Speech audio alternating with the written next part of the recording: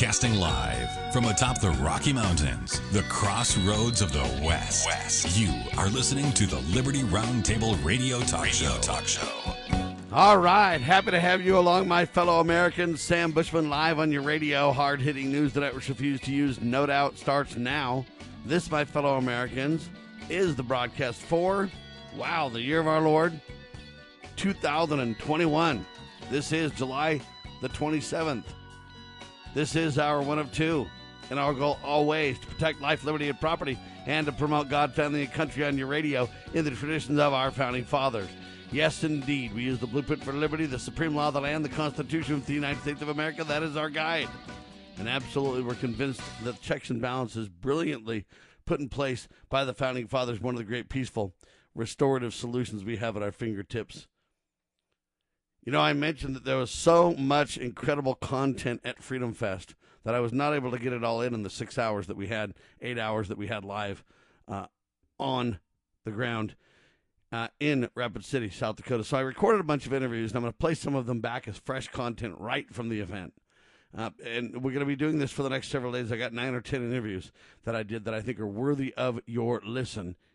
Here they are. Happy to have you along, my fellow Americans. Sam Bushman live on your radio, live at freedomfest.com. Wow, it's already July, Friday, the 23rd, 2021.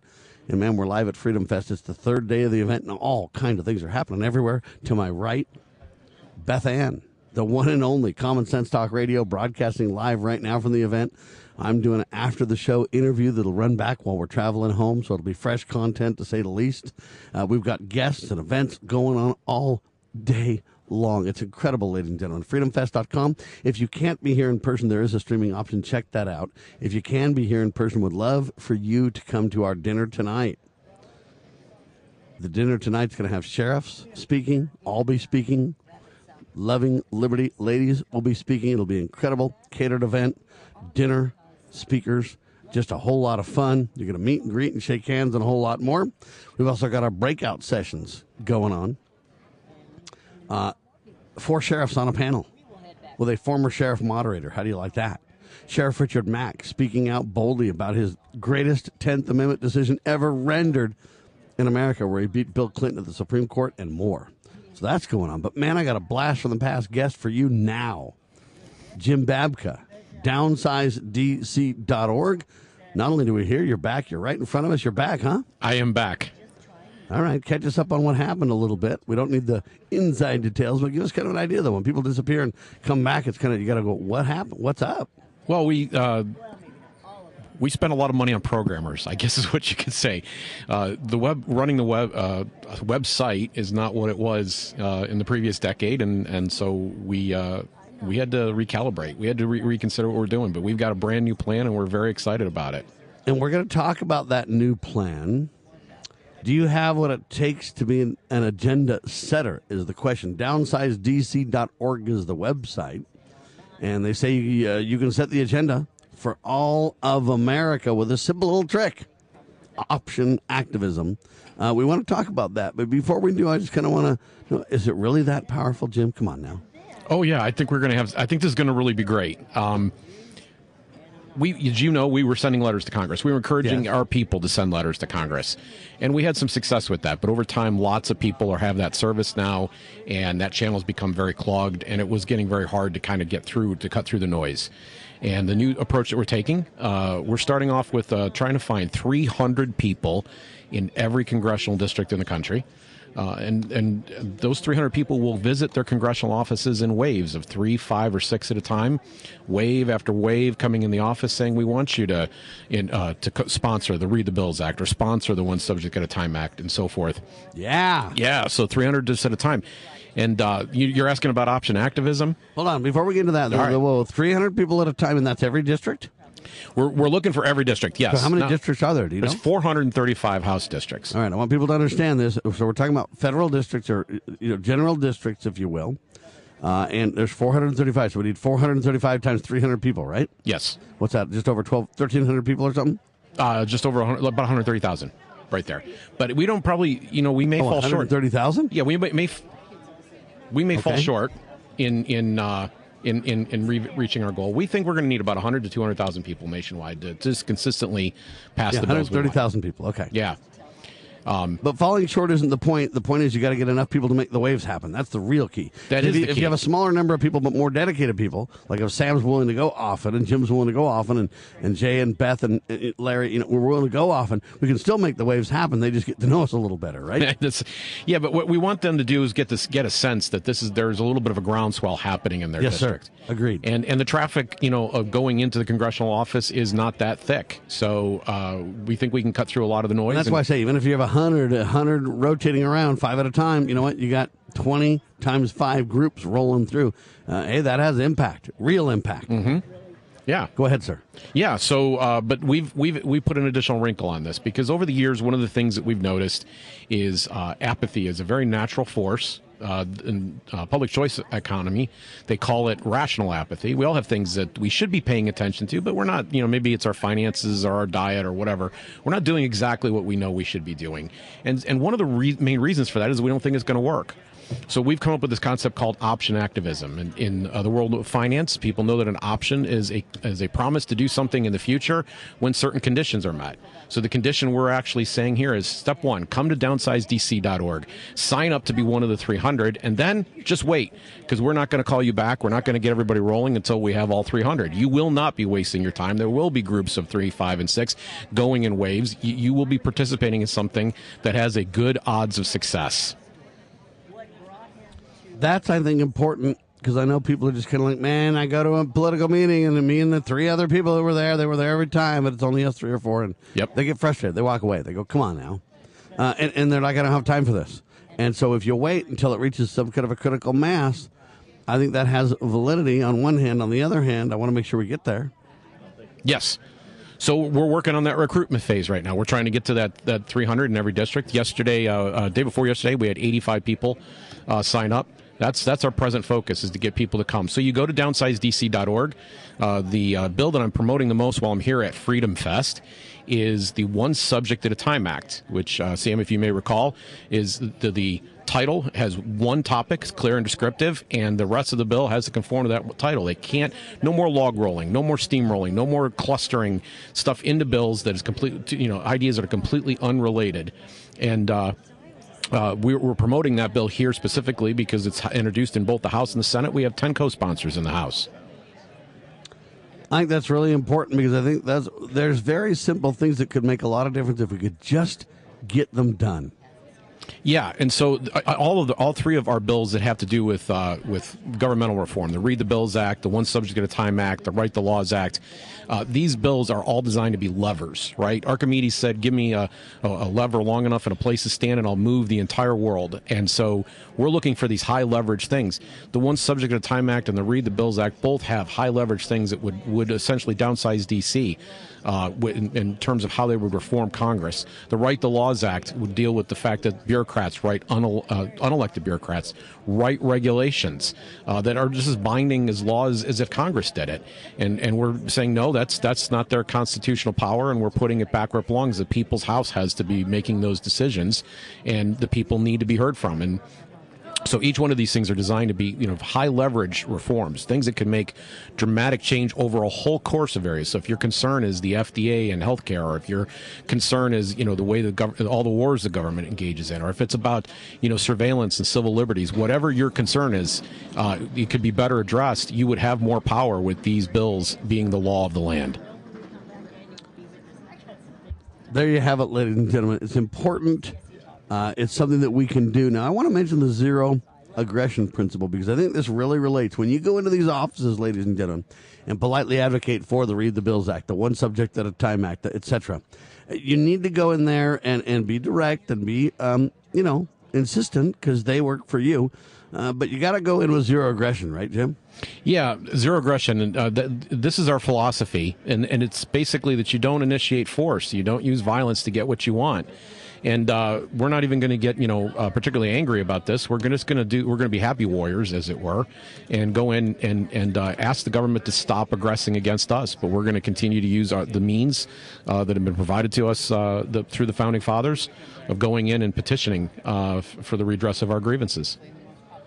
All right, option activism. Usually option has choices. In other words, different things that can happen. If this happens, this, we do this. If that happens, you can do that. Is there more options than just saying wait for the 300, sign up and wait? Not at this time. We're in a restart or relaunch mode.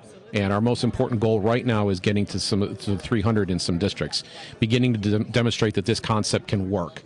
If we can demonstrate that this concept can work, we can do this with other legislation. The type of legislation that we're going to be seeking is going to be what I call transpartisan in nature.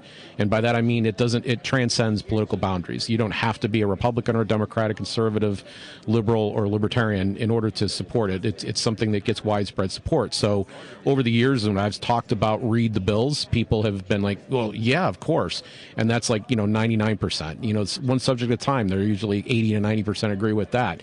So we want to take proposals that have the ability to transcend those lines and bring Americans together to get passed. And so that's where we're going to focus. And the first step is getting to 300. We're going to have some other plans and do some other things down the road we've talked about. But the step one is just that credibility of getting to 300. All right, ladies and gentlemen, the magic number is 300. Why'd you pick that number? Sheepishly, I'll admit, I like the movie The 300.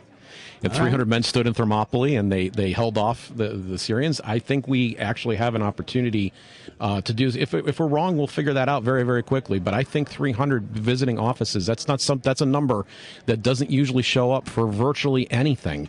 I think it's a chance for us to take in ideas that are inherently popular because they're transpartisan, and with a significant enough pressure, we get a significant number of representatives to sign on. Yeah, believe it or not, 300 is a small enough number to be doable, but a big enough number to have impact too. There's kind of some magic there. If you go back and look at the Bible, the Lord reduced his army, right. Yep. To the point where those numbers kind of seem a little bit significant there for other reasons, and that's kind of why I ask. Yep.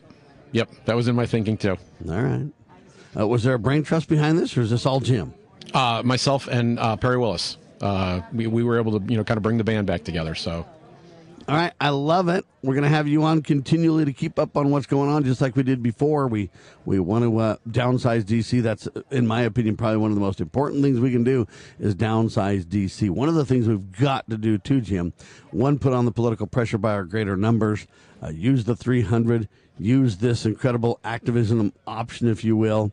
But there's a few other things that we need to make sure we do too. We can set the agenda for all Americans with option activism, but we also need to really somehow, we can do the Read the Bills Act, we can do the one issue at a time. I get all these things. I agree 100%. But one of the things we've got to do is somehow stop the flow of cash to these people. I mean, you know what? With that cash, they can do almost anything. Without it, they're almost shanghaied and shut down, right? So we got to find a way to not only do these things, but take a swipe at their cash. I agree. We had a proposal, if you recall, to deal with the monopoly that they had via the dollar, called the Free Competition Currency Act. We're not presently offering it, and the reason is that when we talked about that, we floated that out to our supporters about bringing that bill back. They said we've got Bitcoin and cryptocurrency now. And there is evidence that has some leverage, that could be something that takes away some of this monopoly control, particularly if a significant hyperinflationary event occurs. And gosh, you hear the rumblings, the earthquake in the distance coming. But I agree with you completely. We do need to starve the beast. All right, well, we're going to let this unfold. We're going to get involved. DownsizeDC.org is where you go, ladies and gentlemen, to become one of the 300, to take this activism option for yourself and then kind of sit back and watch it unfold. The more you can get people to sign up, though, the sooner we reach 300 in a given district out of the 435 congressional districts in America, the sooner we can get this off the ground and watch the success of this, and then duplicate that success all across the country. That's what it's about. In the meantime, Jim, anything else for us to know? Welcome back. Yeah, it's good to be here. I'm so heartened to find that you're still here behind the microphone doing your good work. You want to know something cool? Yes. We're celebrating our 25th anniversary of Liberty Roundtable Live this year, buddy. That is fantastic. Congratulations. I've been in the media longer, but this show, syndicated and everything else, 25 years, man. That is amazing. It's kind of crazy. All right, my friend, it's delightful to see you. Glad you're back. We'll keep a tab on what you're doing and have you back often to kind of chart the progress of this. We need to think outside the box, ladies and gentlemen. We need to never give up, and most importantly, we need to downsizedc.org. Thank you, brother. Thank you. Liberty Roundtable Live. There you have it, man. Interviews are just incredible at Freedom Fest. I was live, happy to be there. I'm recapping some of the interviews here of what's gone on. I got another incredible interview from a libertarian singer-songwriter. Fascinated to talk to as well. Her name is Carla. Here she is. All right. Happy to have you along, my fellow Americans. We continue live from freedomfest.com, lovingliberty.net, our nationally syndicated radio network, and the booth we're representing today. Everybody's coming by Loving Liberty, and they're loving liberty. I'm telling you that right now. We got a guest now with us. Her name is Carla Howell. She's a singer. She's a songwriter.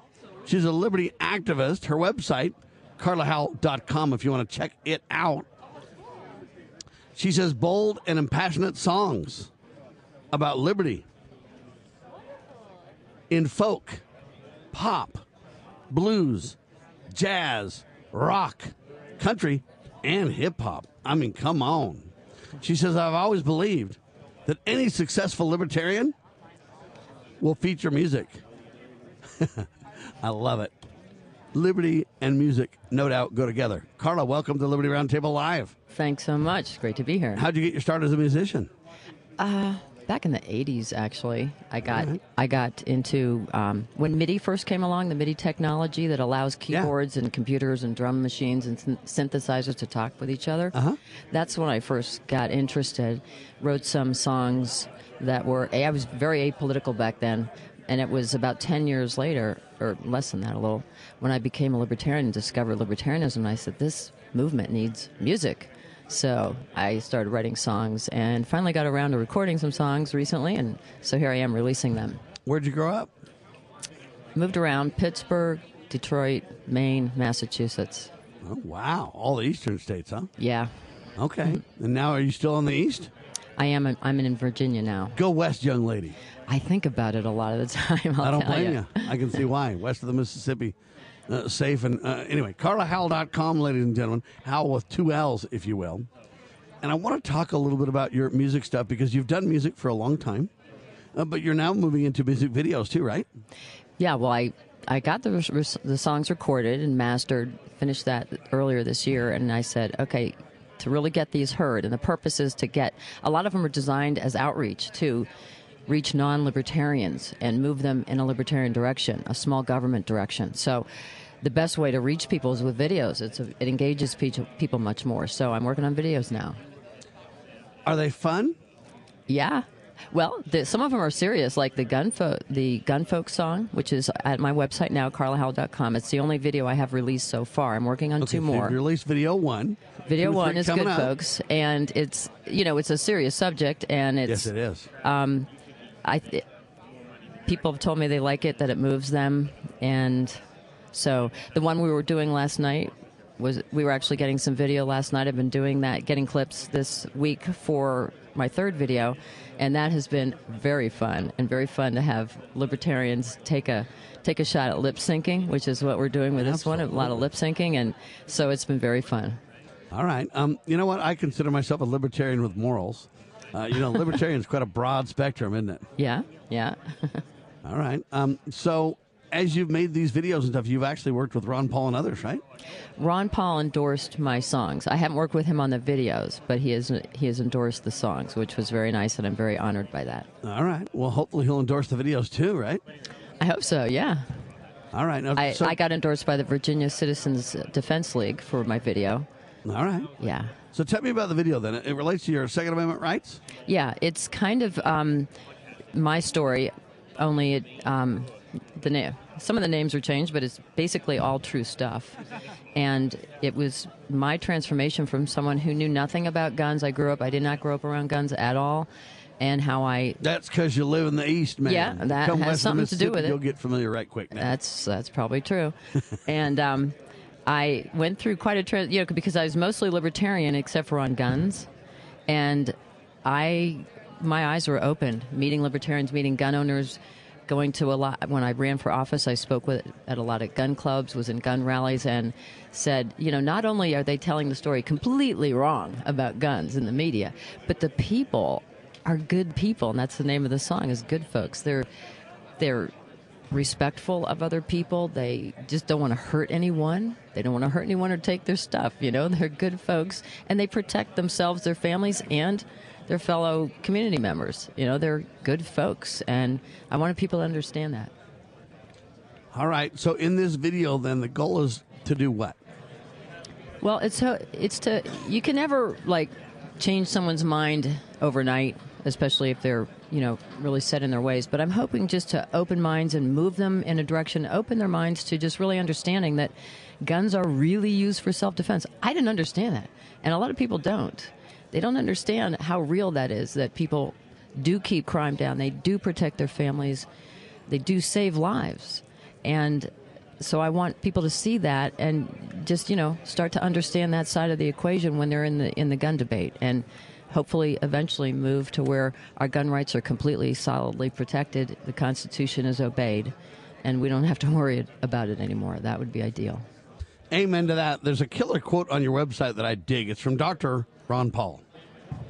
If ever you can bring about a revolution or revolutionary changes, two things would be required. Number one, young people would have to be involved, and two, it would have to include music. Yeah. You got to like that, right? Yes, I do. Were you a Ron Paul fan before you really got so educated? Yeah, I was. I mean, I've been with the Libertarian Party, but I and most of the people I know in the Libertarian Party love Ron Paul, supported him. Even when I was on staff with the Libertarian National Committee, we co-sponsored it was called Paul Fest down in Tampa, Florida, when the Republican Party was kicking him out of his deserved position on the floor to have a speaking slot at the Republican convention. So, I see him as very much an ally in liberty. Amen to that. There's also something else pretty cool from your website. I guess there's a song called Do No Harm that you wrote, right? First, Do No Harm. First, Do No Harm, ladies and gentlemen. And I guess it's really a challenge or an invitation, if you will, for us as a people to figure out, hey, how do we create accountability for our elected officials? And it speaks to that. These are serious subjects, ma'am. Yes, they are. They're pretty serious. One of the songs coming up, it's not released yet, is called Politicians Say, and it's serious too, but it's a little more light in tone.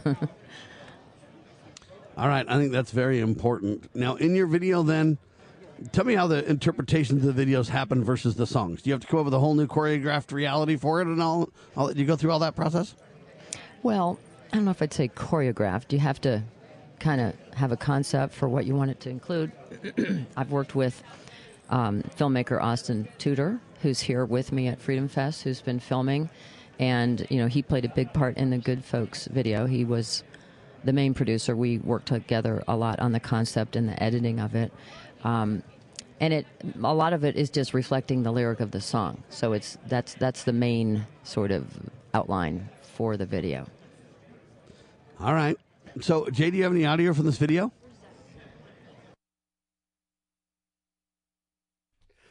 All right, ladies and gentlemen, I'm all by myself, so I'm pressing a bunch of crazy buttons. We're going to place it with this audio from the video. We're going to go ahead and break all that down just for you right after the pause.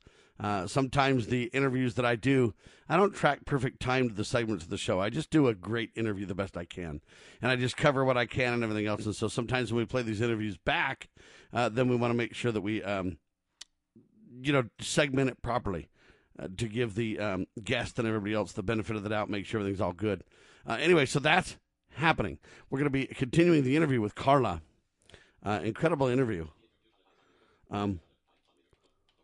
She's a musician that brings her music to the table for politics or for her views on what matters most, morality, etc. And I really commend her for that. A lot of people are hesitant to do that. A lot of musicians are afraid it'll ruin their careers and all this kind of stuff. But more and more musicians are starting to stand up, and she's one of the boldest. It reminds me of our buddy Jordan Page, who does a phenomenal job as well. Steve Voss and others. Good job. We'll talk more in seconds. Liberty Roundtable Live.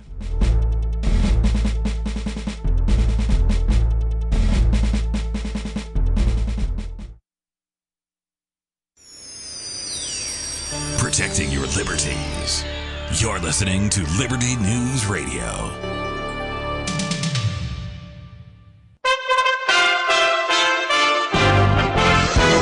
USA Radio News with Lance Pride. Former Wyoming Senator 77-year-old Mike Enzi died Monday after sustaining a broken neck and ribs after a bicycle accident near his home in Gillette, Wyoming on Friday. Mr. Enzi was a Republican. He retired in January after 4 terms as a senator. Over the years, I've gotten to work with incredible staff that have made it possible to do more than a senator by him or herself could ever do.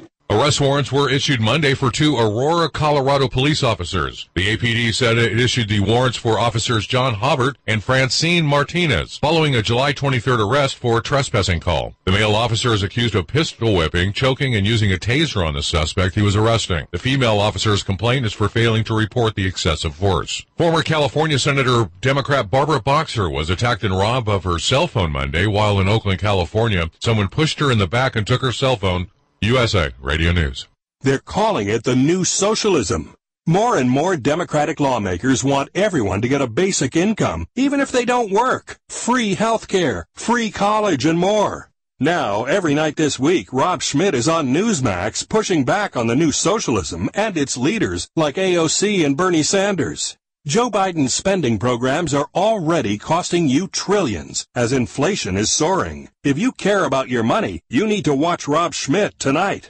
Find out why socialism doesn't really work and how it actually can cost you a lot. Get Newsmax TV on all major cable systems. If your operator doesn't carry it, call them and demand Newsmax or you can switch. Also, find Newsmax for free on most streaming systems like Roku, Samsung, LG, Pluto, Xumo, and more. Or download the free Newsmax app on your phone and watch it anywhere. More than 30 million Americans are tuning into Newsmax because it's news they can trust.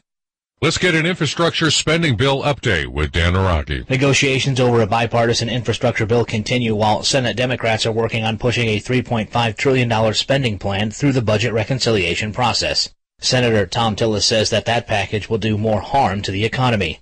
The North Carolina Republican tells Fox News that the Democrats' spending package will have negative consequences for several sectors of the country. We hope that on a bipartisan basis, getting this infrastructure package in, we can set it aside, and then the president and Chuck Schumer, Nancy Pelosi can sell this additional spending spree and the reckless taxes that will come with it. That's something else we haven't spoken about. We've got to remember it's corporate taxes, capital gains, family farmers are going to get hit hard. No one is going to be protected from the tax increase, which is another just way of undermining what was a great story to be told about rising wages before COVID hit our shores. USA Radio News.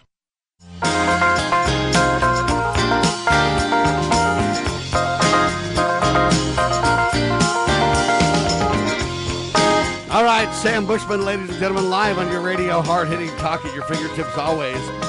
We're playing back interviews from Freedom Fest. This is a live show, ladies and gentlemen. I'm back in my studio, but I'm playing the fresh content of interviews that I was able to record while at Freedom Fest, but that we couldn't bring live. I did a whole lot more talk radio from the event than allowed on air at the time. So every bit of this is indeed fresh content. Beware that. Understand that. Here's the rest of the interview with Carla. Come on now. Why isn't this thing playing? Yeah. Is that all right? Fire this up. Let's hear the video. This is about gun rights. Here we go. Hell yes, we're going to take your AR-15, your AK-47. We're not going to allow it. Well, I never liked those guns, and I wondered who would own a gun. I figured they were not folks like me. I thought that those who claim a need were living far away from me. I wrote them off as rednecks and thieves. I introduced the first assault weapons ban. I got it passed. And my neighbor Sue and Ted said they keep one by their bed. What a surprise that was to me. Sue and Ted are decent folk, taught me things I didn't know. I guess I didn't understand their needs. Taking guns away leaves good folks in harm's way. Why do we disarm the ones who've done no harm?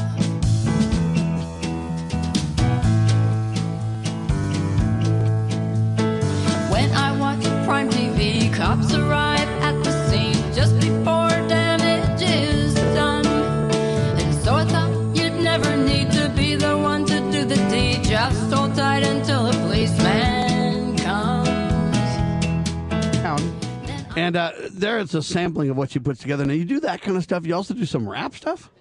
The song we were lip syncing and performing last night has both singing and rap in it. Sort of rap. Some people say that's not really rap. That's like white woman talking. But do we get to hear a little sampling live of white woman talking? Oh, that's almost like an Indian. Is there a real problem? That's your new Indian name, white woman talking, huh? Yeah, that's good. That's fantastic. All right, so give me a little sampling, can you? Let's see. I'm trying to give it context because there's singing that introduces it, but sure. It's talking about before passing legislation, put it to this test before we go on. That part's sung. I'm not going to sing it right now. My voice is. I understand. Sure. It's a late night last night. But then it says, is there a real problem here? Who says so? What's their motive? If the problem's real, was it caused by other laws? If more laws will cure this problem, where's the plan to face it out? What solutions will people on their own bring about? Amen to that, ladies and gentlemen. That's the kind of impact that music has. Now what I want to do is find out, see if you can write a song about constitutional sheriffs. Constitutional tariffs? Sheriffs. Sheriff. The county sheriff, ma'am. Sheriff. America's last hope, right? Oh, yeah, of course. Yeah, see if you can write a song about the sheriff. Yeah. So now some people wrote a song called I Shot the Sheriff. I'm kind of off that one, right? I'm not into that one. Right. But I do believe that we could do something else that would be kind of clever and creative, couldn't we? I'm sure the we sheriff. could. I back the sheriff. What do you think of that? But he respected people's constitutional rights. That's terrible, but you get the idea. Yeah, maybe you can. Anyway, I'm kind of the idea man around here. I'm one of the think tank kind of people, and I'm just saying, if somebody could write "I Back the Sheriff" as a real song, it'd be pretty cool. Yeah, well, you could. I back the sheriff. Well, I'm not a good writer. I can barely talk. Oh, sure you are. I think you can do it if you want to. And I'm telling you right now, Liberty is on stage, ladies and gentlemen, everywhere we go. So how do you like Freedom Fest? Let me understand that. Oh, it's been really, really fun. It is, it's always great at these kinds of gatherings, meeting people and old friends and stuff, but it's just been wonderful. And I realize I've missed it with this pandemic. You don't even realize how much you miss it until you have it again, kind of, huh? Yeah. That's true. Carla Howell, ladies and gentlemen. So have you been able to perform here, too? No, I'm here just to film, basically. I'm not a speaker this time. I've been in the past. But all right, what do we got to do just to set you up a little band right here and just take the. Yeah, it's a nice idea. It's not going to happen, but. All right. You don't just grab a guitar and I can hook you up with an amp right here? No, sorry. You could play... I don't even remember the chords. All right. Do you play instruments too, or do you just sing? I play a little guitar, but I did not do. I sung only on these recordings. It was all wonderful musicians that I hired who did all the playing. All right. Well, we appreciate you. We're grateful for your talents being used for the sacred cause of liberty. We're grateful for that. And we appreciate what you do, and we're going to keep an eye on your videos just so everybody in the audience could do the same. Ladies and gentlemen, we're talking about what? CarlaHowell.com, right? That's it. No dashes, no spaces, just CarlaHowell.com. That's it. All right, when do we expect your next couple of videos, and what are they going to be on? First one's on gun control and the bogus narrative, right? Yes, the next one, Yak Yak Bourbon, is about the alcohol and drug prohibitions, and that should be coming out in August. And the one we're working on here, First Do No Harm, I would expect by September or so. All right. Do you drink bourbon?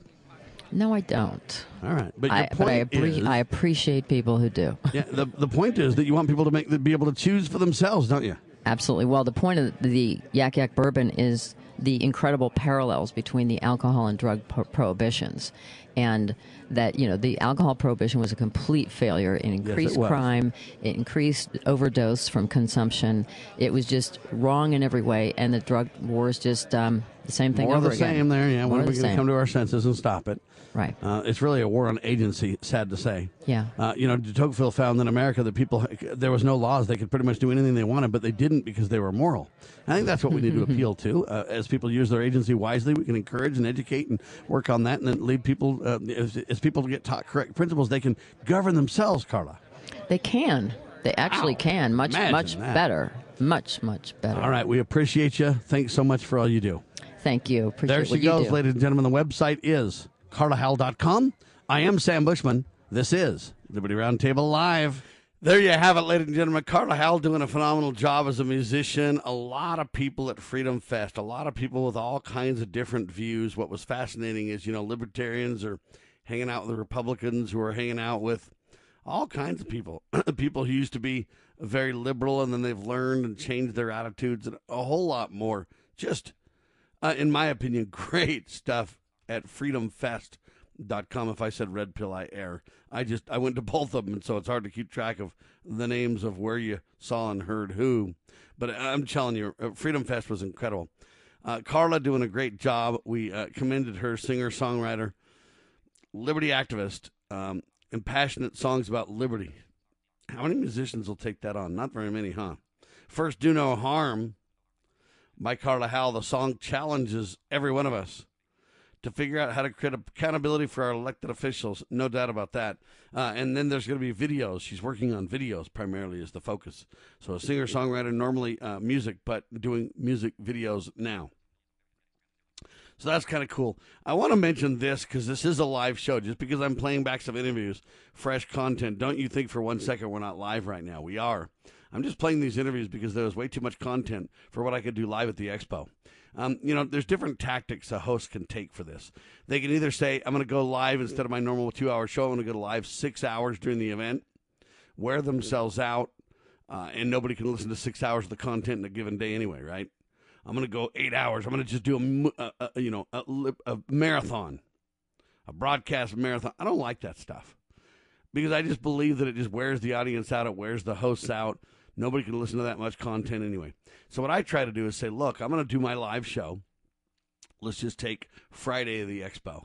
I'm going to do my live show 2 hours. I'm going to do all the different venues and things that we were at, speaking live and breakout panels and all that kind of stuff.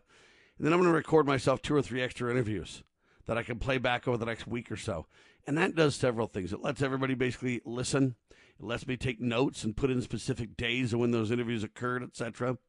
And then it lets, in my opinion, it lets individuals listen at a reasonable time and take in the content consistently and not miss near as much compared to if I were just to be live for hours on end. So it's a self-preservation for me because I have more energy to do the show. I have more ability to focus on the show, but then, you know what? I release content that makes sense. I'm sitting right here live. I'm not going anywhere. I'm not shirking my duties. But I play these interviews back, and I think it's much more productive to do it that way. I think it's easier for the audience to digest that information that way and really get a handle on what we've covered and what we've done. So anyway, it was some great interviews. We had Jim Babka today, downsizedc.org. Do you have what it takes to be an agenda setter? DownsizeDC.org. And then we've got Carla Howell, 2 guests in this first half hour of today's broadcast. I want to do a recap of the previous show yesterday. I want to then talk about some very serious news the networks refuse to use issues for the rest of this hour. And then next hour, I'll play back another interview or two. How's that? See, and that way we can just kind of live mix it all together, but you can digest these interviews that I've done without just being overwhelmed with way too much content. I could have, if you guys were with me as I did all those interviews, you'd literally be doing like 8 hours of radio a day. It'd be crazy town. But my goal is to help everyone understand it. Yesterday, of course, we had on 2 guests, Lowell Nelson, CampaignForLiberty.org, and then we had the good doctor, Dr. Scott Bradley, with us, freedomsrisingsun.com. All right, we'll talk about that and more in seconds. You are listening to the one and only Liberty Roundtable live radio talk show.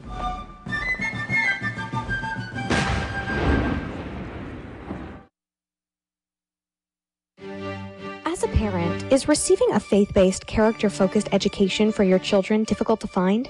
Do you believe that godly principles should be a central component in your child's education? Imagine a school where faith and integrity are at its center, where heritage and responsibility instill character. For over 40 years, American Heritage School has been educating both hearts and minds, bringing out academic excellence. This is the school where character and embracing the providence of a living God are fundamental, where students' national test scores average near the 90th percentile. With American Heritage School's Advanced Distance Education Program, distance is no longer an issue. With an accredited LDS-oriented curriculum from kindergarten through 12th grade, your children can attend from anywhere in the world. American Heritage School will prepare your child for more than a job. It will prepare them for life. To learn more, visit American-Heritage.org. That's American-Heritage.org. As the United States boldly stepped forward in the glorious light provided by its new Constitution in 1787, The nations of the earth were in awe of the newfound strength and hope of this free land. Today, the nation stands at a crossroads. A divergence from the original intent put forth in the United States Constitution has brought grave threats to our beloved nation. A miracle is needed if the United States is to survive. That miracle is again the pure application of the United States Constitution. I'm Scott Bradley. In my To Preserve the Nation book and lecture series, I bring forth truths that will help raise up a new generation of statesmen like those noble Americans who founded this land. Vigorous application of these principles will invigorate and restore the nation, and we may become again the freest, most prosperous, most respected, and happiest nation on earth. Visit topreservethenation.com to begin that restoration.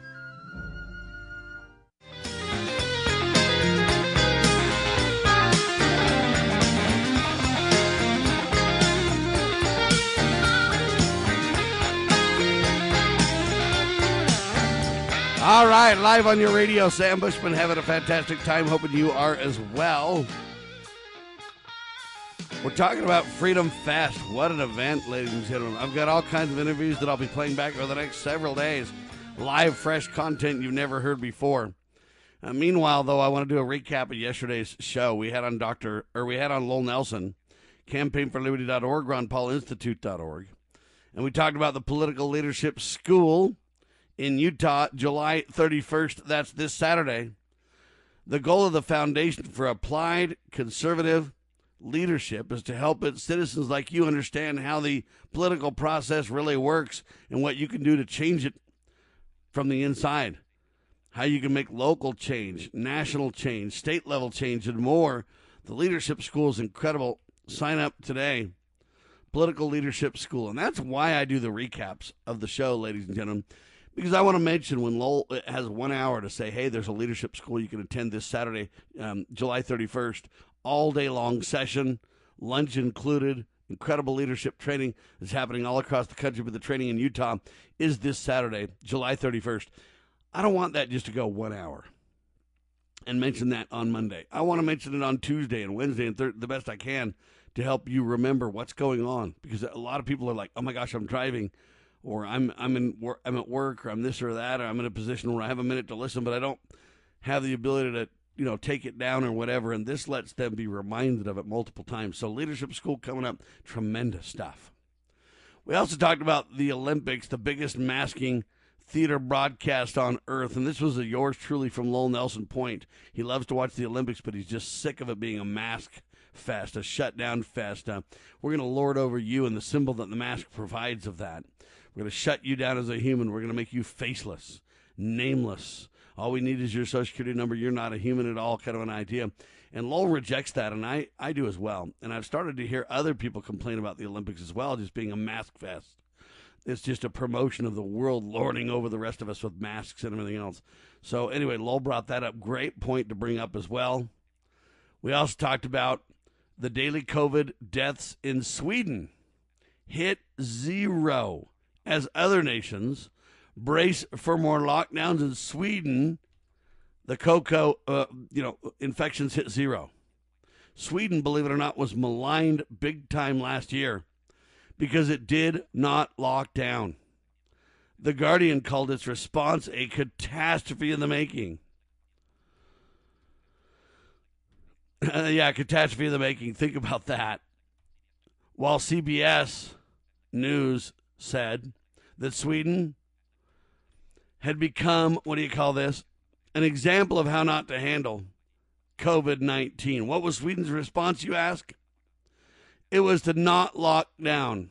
It was to not impose a mask mandate, to not close businesses, to not close schools. And now today, Sweden is freer and healthier than virtually every other country in Europe, ladies and gentlemen. Think about that. Like South Dakota, like Florida. Okay, shutting down was the wrong thing to do. And here's my problem with the shutdowns. I would get it to a great degree if they're like, you know what, we shut down. We thought that was the best mode of action. We were wrong. Let's now not shut down. I would have a little bit of respect if they said that. But the problem that I have with the whole narrative is that they're not shutting down, even though we have evidence and facts that the shutdowns did not help. In fact, maybe in many cases they made it worse. But they're not admitting that at all. They're just doubling down on their shutdown mentality. See, that's the problem that I have with what they're doing. That's the real problem I have with what they're doing. They're not at all interested in the truth. They're not at all interested in letting us know what's going on. They just have their agenda. And evidences from whole countries around the world is not enough to change their minds. They're just doubling down. In my opinion, that's the presence of evil. In fact, Paul Craig Roberts writes an article about that, the presence of evil.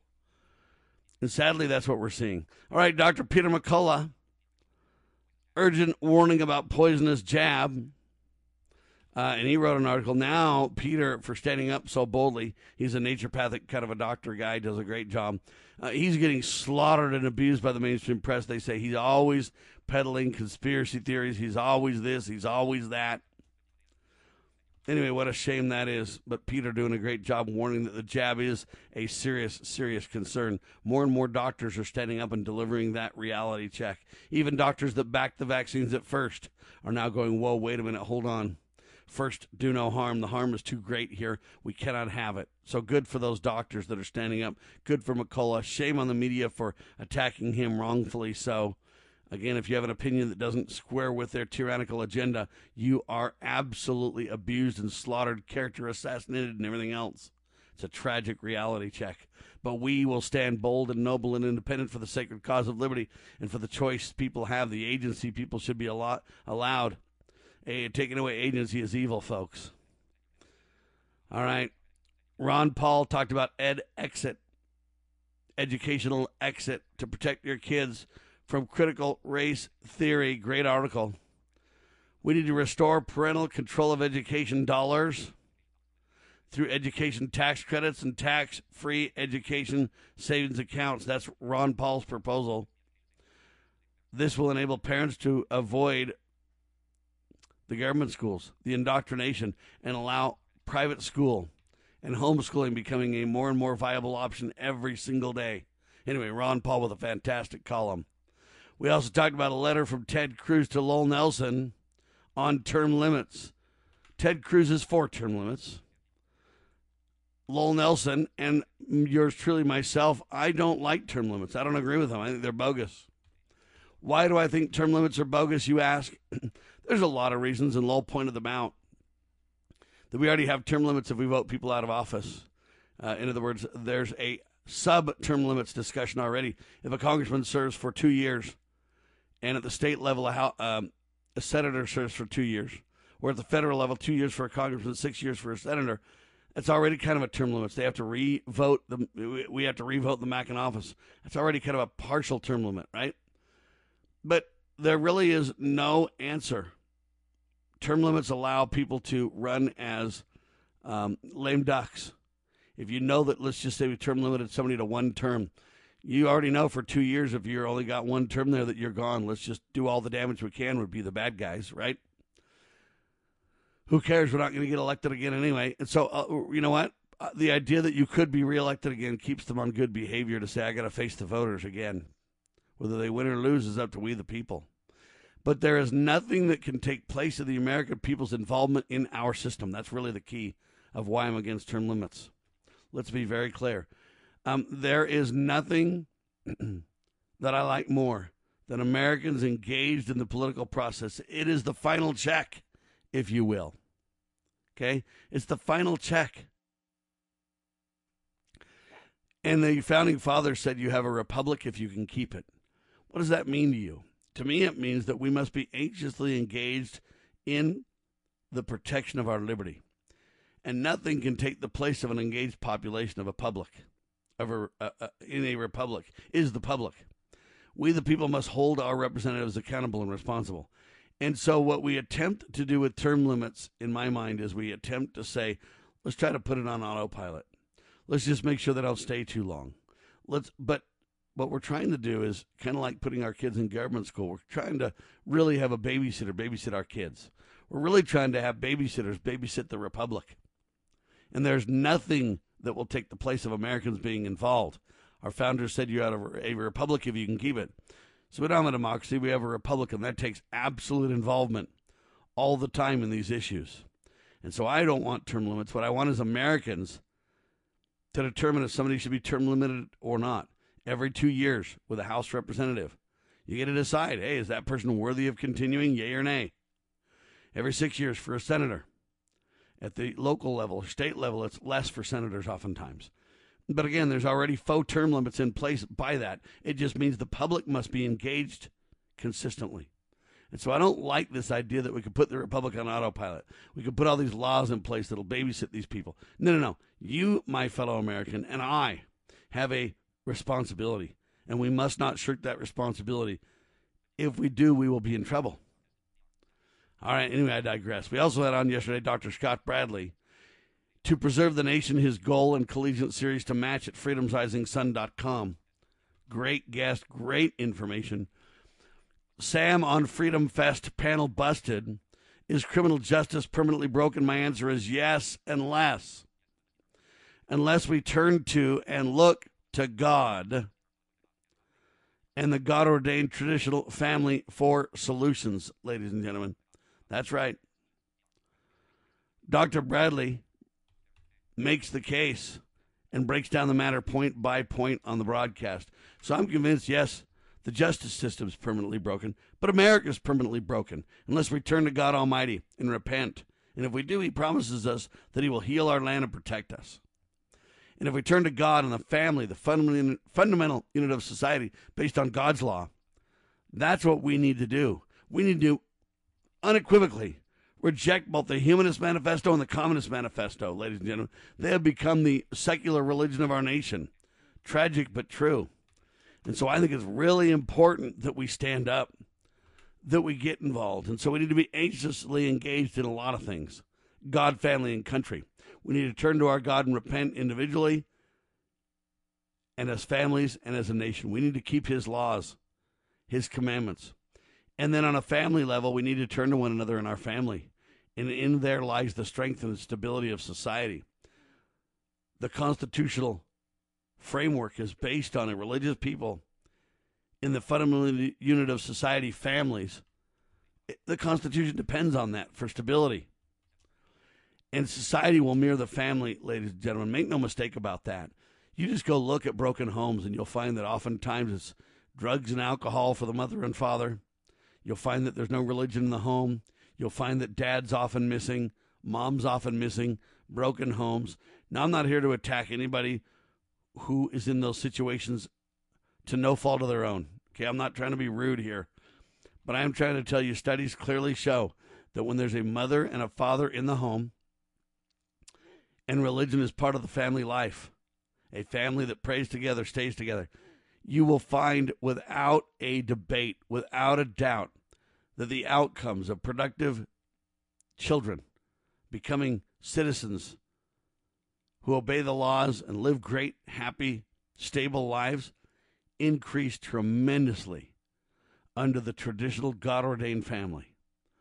So I'm telling you that the answer to these problems, whether it be the criminal justice system permanently broken or any other question in society, the answers are not in politics. The answer is not for me to write another book, for me to put another formula together. I mean, there's things that can downstream help, but the real core is God and family to save country. All right, next hour, I got a couple of incredible interviews we did. I want to play them for you. I've got a bunch of live commentary with News the Network reviews to use, a couple stories to share with you, and a whole lot more. So hour one in the can, hour two coming up. Thanks for being alongside for the ride. Hopefully it's educational and entertaining. I am Sam Bushman, and I declare this nation shall endure.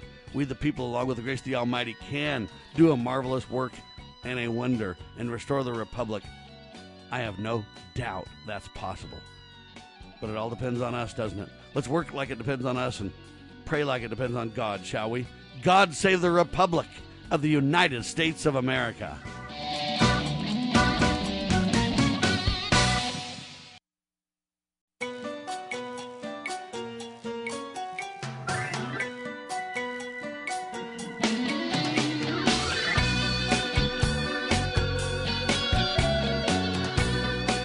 Broadcasting live from atop the Rocky Mountains, the crossroads of the West. You are listening to the Liberty Roundtable Radio Talk Show.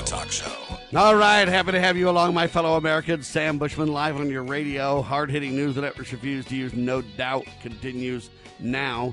This is the broadcast for July 27th in the year of our Lord 2021. This is hour 2 of 2. And the goal always to protect life, liberty, and property, and to promote God, family, and country on your radio in the traditions of our founding fathers. The checks and balances critical. Your involvement essential if we want to restore the republic, ladies and gentlemen. You can't put the republic on autopilot. You got to get involved in a meaningful way. It is about God, family, I believe, to solve the problems in country, if you will.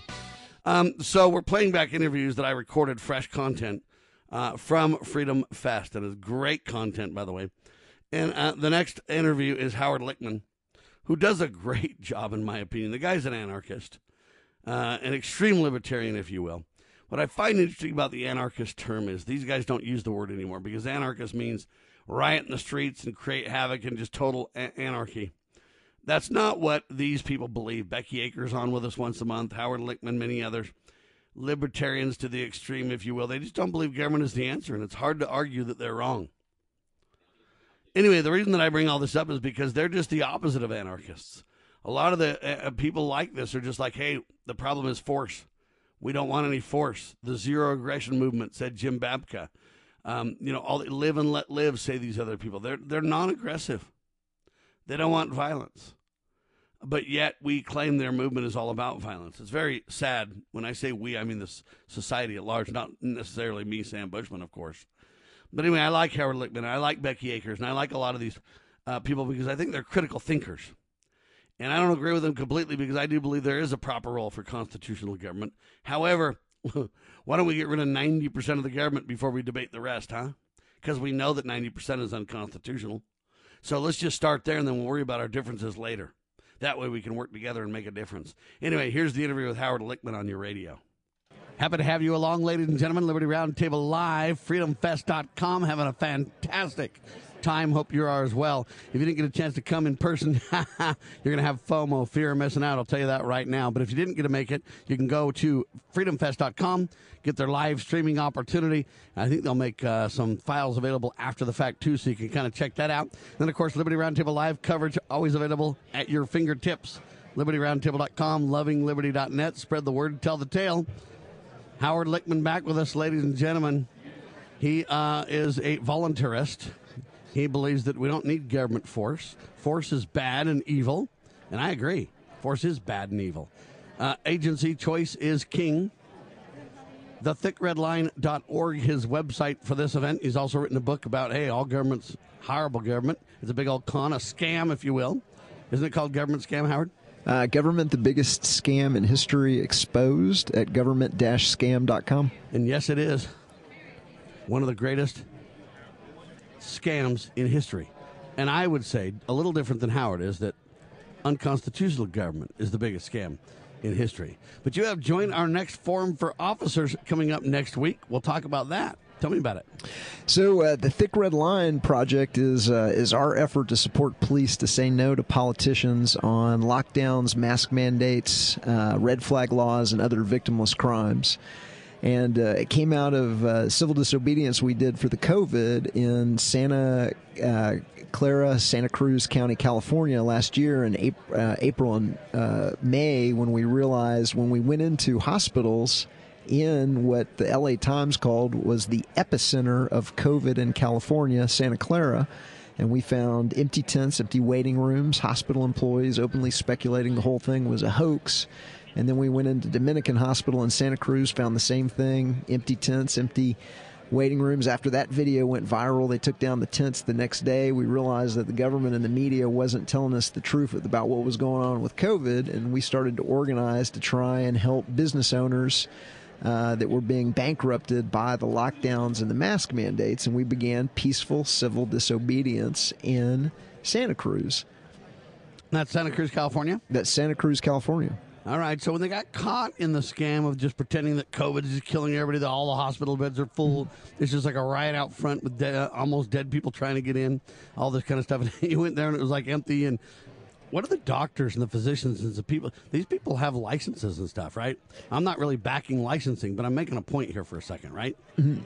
So I think the part of the reason they're getting away with it is that there is this monopoly medical system where there's one voice for health in the CDC, and they're able to push down through all of the state and county medical systems, even though maybe a lot of them don't really believe, what the CDC and DC is saying. But you've got this hierarchical, top-down, one-size-fits-all country, whole countrywide system that is being able to impose medical tyranny, through the government. What about the cops, though, man? I mean, they're supposed to arrest people for criminal activity, right? Well, so the cops would come out to our civil disobedience. We would do, we'd try and we'd reopen parks, we'd reopen beaches, we'd have Liberty bonfires, and the police would come out and they'd say, hey, you can't be doing this. And we would stand on our natural law rights. We would stand on the Constitution. We'd stand, hey, you don't have the ability, you don't own the beach. There's never a point in time where the government got ownership of the beach.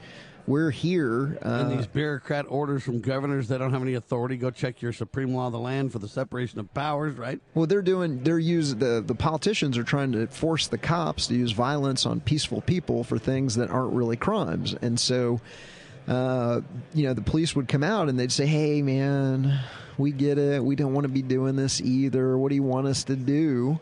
And I had a little epiphany, and I go, well, the strongest card in your hand is to say no collectively and to, organize within the department and just refuse collectively to enforce any law that doesn't have a victim. And so you obviously can't use politician law to determine if a law is moral and just, because if you use politician law, you get fugitive slave laws and sundowner laws and Jim Crow laws. And laws where people can't marry people or whatever else laws. That's how the marriage government scam started, right? Absolutely. And so if you can't use politician law, then what are the police to use as a denominator of morality? How do you judge if a law is just and moral? And so what we do is we educate them on natural law with its 1,000+ year, legal tradition across multiple different civilizations. And in natural law, there's 5 main transgressions. There's murder, rape, theft, assault, and trespass. And these are all obviously wrongs because there's a victim. And if you don't have a victim, it's not a crime. And the word right, a lot of people don't realize this. When you hear people say, I have a right to this, or I have a right to that, or I have a right to own a gun, the word right also comes out of the common law tradition, and a right is anything that's not a wrong. And so if you're not harming anybody else, then you have a right to be left alone by government and by the police and by the sheriff, etc. And so a lot of sheriffs, they're not instructed about this. They don't know anything about it. And so we're suggesting they draw a thick red line in the sand, use natural law as the denominator of morality, and then we help them. We build support in the community for them to tell the politicians no. We unite the people and the police against the politicians and encourage them to collectively say no, supported by the community. So the idea, ladies and gentlemen, is, hey, you know what? Victimless crimes are not really crimes. That's kind of the point. And you're working with police officers, and you're doing so by an outreach of education. So join our next forum for officers is kind of the idea. You're trying to get all kinds of law enforcement people to join your educational seminar online on Zoom. You can sign up and be part of it. And really, it's an education to stand for peace. It's to understand what makes a good law and a bad law, and that natural law really has to be the denominator because they obviously can't use politician law. And then that keeps them on the right side of karma. And so we're trying to restore respect for the police. When the police are focused on busting murderers and robbers and rapists, then everybody loves the police. It really is only these victimless crimes that get everybody, ticked at the cops and cause this racial and societal division. And so the cops don't want to be doing it. And so we're trying to get the cops to say no. And then we think that would restore respect for the police. That would save the taxpayers billions of dollars. It would keep hundreds and hundreds of thousands of people out of these, frequently for-profit prisons where they're now being forced to work as slave labor. It would, there's just 1,000 good things that come out of it. Bust the backs of drug cartels, bust the backs of human traffickers. It really is. It's got all of these different benefits, and it restores respect for the police, and it ends the lockdowns, and it ends the mask mandates, and it ends the red flag laws, and it ends 80,000 SWAT team raids a year. Everybody wins except the politicians. Now, ladies and gentlemen, that's a great place to stop here. Howard Lichtman doing a phenomenal job, as he always does, breaking down liberty, demonstrating a peaceful effort here. And, you can say these guys are radical because they don't believe in government, and that they're the enemy or they're the problem, but I don't think so. Every time I find government becomes the aggressor. All right? So we had a panel with Kate Daly about is gun violence in America a problem or whatever. They started out saying, is gun violence a problem in America? And all the different panelists said no. And they talked about it for an hour. At the end, I got up and asked a question. I said, I agree that, gun violence in America is not a problem. But I said, I want to rephrase the question slightly because I believe this is the problem. Is government being armed to the teeth while disarming the American people, and that relating to gun violence, is that a problem? And every one of them said yes. None of them, in my opinion, took the ball and ran with it like they should have. They dropped the ball. They said yes, though they were right. But they could have carried that home to a real discussion about solutions. We got to disarm government. I'll tell you that right now. Liberty Roundtable Live. I am Sam Bushman. Howard Lichtman interview continues on your favorite talk station.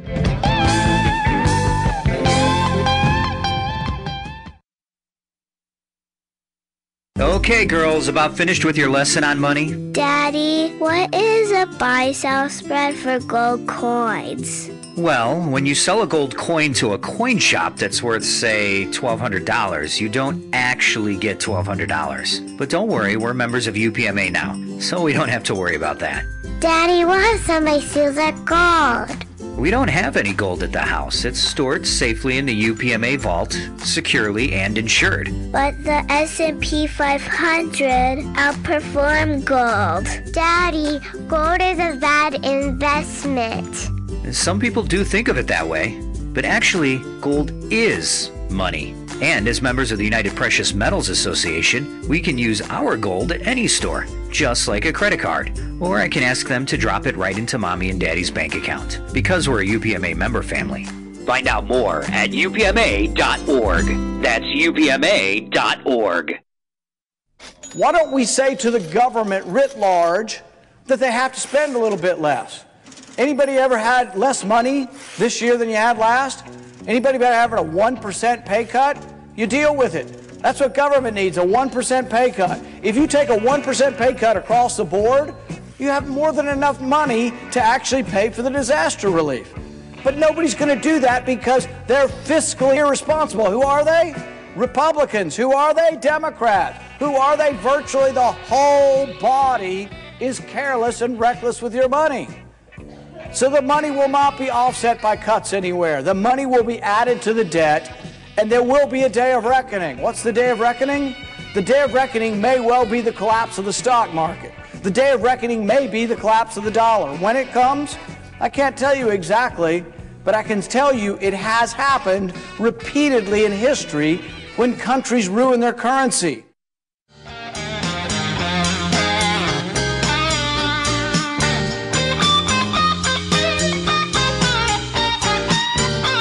Yeah, so they said, do we have a gun violence problem in America? And everybody said no. And then I said, do we have a government armed to the teeth while they disarm the American people violence problem in America? And the answer clearly was yes.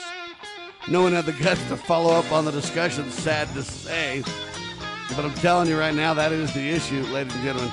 So Howard Lichtman, what we would call anarchists, they don't like that term anymore because it's been perverted and manipulated against their intention.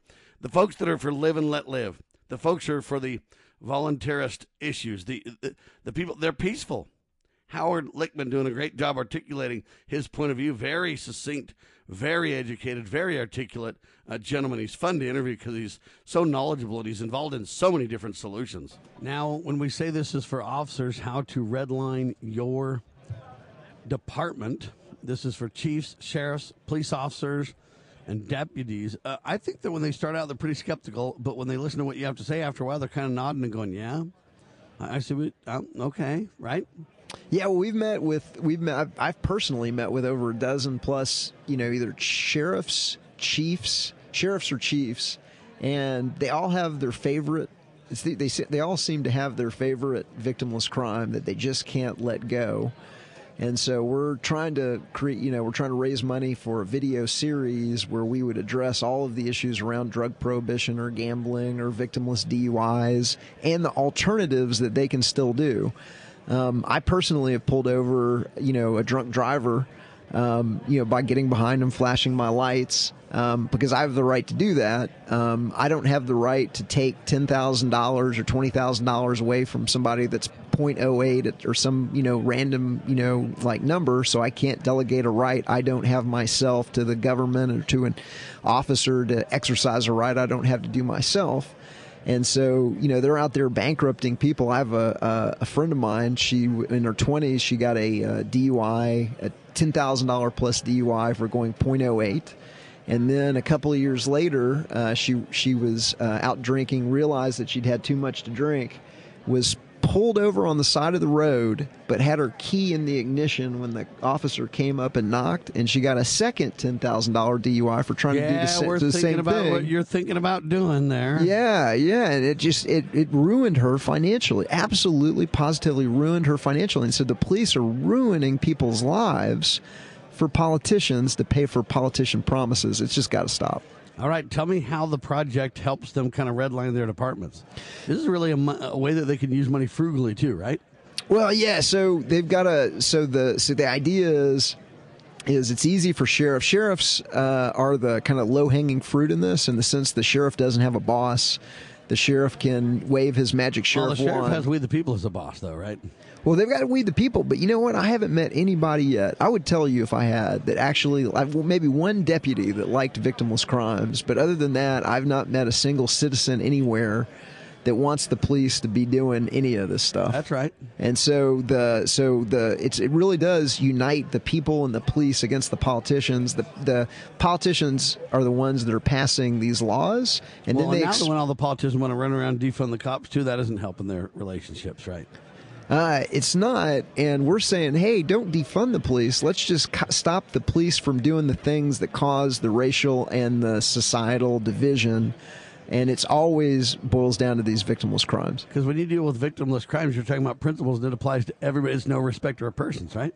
Exactly. If there's not a real victim, then it's not a real crime. So you can call gambling a crime. I'll give you an example. When I used to live in Northern Virginia, and the Fairfax County SWAT team got wind of a high-stakes poker game run by like doctors, lawyers, venture capitalists. It had a $20,000 buy-in. And it got famous because they'd frequently have kind of the guys on TV, world, poker championship of the world kind of people, and they would play in the games. And so word got out about this high-stakes game. So the Fairfax County SWAT team kicks in the door, points guns at everybody, steals the pot, and keeps 40% in civil asset forfeiture. Yeah, criminal all around. Who is the criminal in that situation? Right. Wow, they created a victim when they stole the money, didn't they? It gets even better. This is a couple of years after a Fairfax County detective befriended a guy in a bar and got him to begin betting on football games. And after they got the guy over the $2,000 limit that made it a felony, they serve a warrant on him with a SWAT team. And the guy is like coming out to pay the detective, who he didn't know was a cop, in his pajamas and his slippers. He was an optometrist. Didn't have a criminal record at all. The first SWAT guy out of the SUV stumbles and shoots the guy dead. Ouch. And so this is the side effects of these, victimless crimes and using SWAT teams, and it's a degree of criminality that's got to stop. They're out of control. They're out of control. No doubt about it. So if you want to get your sheriff, your deputy, your police officers to sign up, they can go to thickredline.org, and you can download our handbook for sheriffs, chiefs, officers, and deputies for free. And you can buy hard copies and our cards for cops. We've distributed over I want to say 1,600 copies of the handbook, and we've sold or distributed over 23,000 cards for cops all over the country. And you're just getting started. And we're just getting started. All right, I like that, ladies and gentlemen. TheThickRedLine.org. Also, government, the biggest scam in history exposed. Government-scam.com. Last we talked, my friend, you were about to be Mr. and Mrs. Lichtman, right? Well, I'm still engaged. We haven't set a date yet. What do we got to do with you libertarian people that can't set dates? What's wrong with you people? We're thinking about it. We're giving What do you need me to do? Set it up for you? We're giving it careful consideration. And what's the careful consideration part? The date? We're trying to figure out where we can do it, when we can do it. There's a bunch of variables in play, but rest assured it's going to happen. We're just trying to figure out when. All right, we're going to pray for you because, man, you need to get married. There's nothing better. I know, man. I like it. I love my fiance. And are you guys are going to get like a government permission slip now? We see no reason to involve intergenerational organized crime in our union. So what do you do? Just make a little note in the Bible? We'll have a commitment ceremony, and we'll do it right, but no reason to go down to the city hall. But how about the reference in the Bible thing? Did you do that or no? So we're both spiritual. Okay. We love the Word of Christ. What I would kind of call us spiritual. All right, you can paint it in the sky. Yeah, tell the neighbors. Tell definitely the loved believers. ones. Definitely, there's the good Lord is up there and helping us, and we see his actions in our everyday. Yeah, he's the ultimate libertarian, isn't he? Yeah. I'm pretty sure he's an anarchist. There you go. Or actually, what do you call it? Voluntarist. It's the rebrand. Yeah, and the reason for the rebrand, ladies and gentlemen, is just because the dishonest media has been so dishonest with their definitions of words. Yes. So dishonest with their reference of who you really are. We just got an article that was released it's a Florida Today, but it's a division of USA Today, right? Mm-hmm. They just wrote an article about Richard Mack and me and others in the CSPOA just literally attacking us till the cows come home with just lie after lie after lie after lie. Trying to make these lawmen sheriffs out to be that they say we claim we're above the law. and I would say, first of all, above what law? Your criminal people running around making up a gazillion laws, maybe. Sheriff Mack is on our board of advisors. Not even close. Sheriff Mack is on the Thick Red Line board of advisors. All right, that's excellent. We support his work at the CS. What does that consist of? We value his counsel, and we've done some media things together. All right. Will you let me know how I can help? ThickRedLine.org. All right. Appreciate you, brother. Thank you, Sam. There he goes. He's working on figuring out how to get married. Libertarians struggle with that. They don't set dates and stuff. We're going to pray for them. We're going to pray hard for their success because it's a blessed thing. All right. You are listening to the one and only Liberty Roundtable Live. There you have it. Howard Lichtman, always fun to talk to. I really have respect for Becky Akers, Howard Lichtman. Some of these people that, you would consider an anarchist. Most people, when they hear an anarchist or when they hear racist or whatever, in the past, they've just kind of gone, oh, my goodness, you can't even talk to those people. But now that everybody's a racist, everybody's anti-government, everybody's an anarchist, obviously not facts, but that's how they kind of paint it, right? All I can tell you is that just goes to show that, you know what? Their narrative is bogus. And more Americans are starting to understand that. That, you know what, just because the mainstream says I'm a racist, it doesn't mean it's true. I literally met hundreds of people at Freedom Fest. I don't know what race they are. Okay, I don't care what race they are. I don't know what race Howard Lichtman is. I don't know what race Raphael is. You would say, well, Sam, Raphael, isn't he Hispanic? Maybe. I don't know. But does it matter is what I would ask. Do I care? Look, Raphael was a nice guy. Howard was a nice guy. Okay? And I don't care. Interestingly enough, is Bob Barr white? He was the panel moderator. I sat between two females on the panel. I don't know what race either of them were. Do I care? No. I thought the people on the panel were great, and I thought Bob Barr, he's this typical politician guy, right? Need I say more? All right, hang tight. Liberty Roundtable Live. I am Sam Bushman.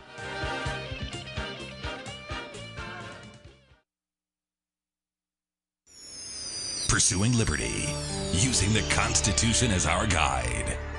You're listening to Liberty News Radio.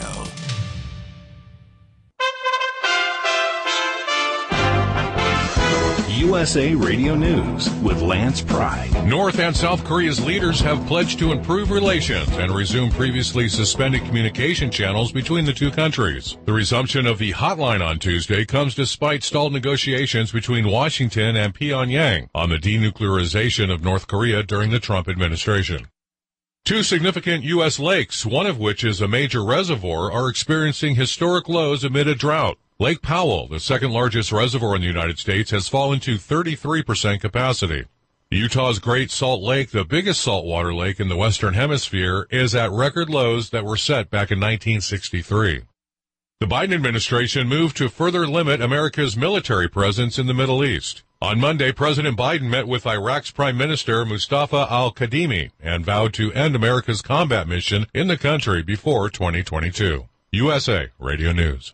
If you drive a car, truck, SUV, or vehicle of any kind, you need Get Upside, the free gas app that pays you cash back for every gallon of gas you buy. That's right. With the free Get Upside gas app, you can get up to 25 cents a gallon cash back every time you buy gas. Nearly 3 million people have earned cash back with Get Upside just for buying gas. I always use Get Upside. Some months I make $200 to $300. I love getting money back for things I use every day. It's just free money for buying gas. There's no catch. It's simple. And you get your cash back right away. Download the free Get Upside app now in the App Store or Google Play to save up to 25 cents per gallon when you buy gas. Use promo code BEACH for a 25 cent per gallon bonus on your first tank. That's up to 50 cents a gallon on your next fill up. You can cash out anytime to PayPal or an e-gift card for Amazon and other brands. Earn cash back on gas on every fill up. Just download the free Get Upside app and use promo code BEACH for a 25 cent per gallon bonus on your first tank. That's code BEACH. Let's get an Olympic update with Dan Araki from the Ohio USA Radio News Bureau. Lydia Jacoby became the first swimmer from Alaska to capture Olympic gold when she won the 100-meter breaststroke Tuesday in Tokyo. The 17-year-old's victory came as an upset as she outpaced teammate and defending Olympic champion Lily King, who finished third. Before Tuesday, King hadn't lost in a 100-meter breaststroke final since December of 2016. And Flora Duffy won the women's triathlon, giving Bermuda its first ever gold medal. Duffy finished the race in 1 hour 55 minutes and 36 seconds, more than a minute in front of second-place finisher Georgia Taylor-Brown of Great Britain. Only one other Bermudan had brought home an Olympic medal. Clarence Hill won bronze in heavyweight boxing in Montreal in 1976. From the USA Radio News Ohio Bureau, I'm Dan Naraki. Former U.S. Senator Barbara Boxer was assaulted and robbed of her cell phone in Oakland on Monday afternoon. Boxer tweeted that she was robbed while walking near her apartment in the area of Jack London Square. Boxer claims the suspect never said a single word. He just shoved her to the ground forcefully and stole her cell phone. USA Radio News.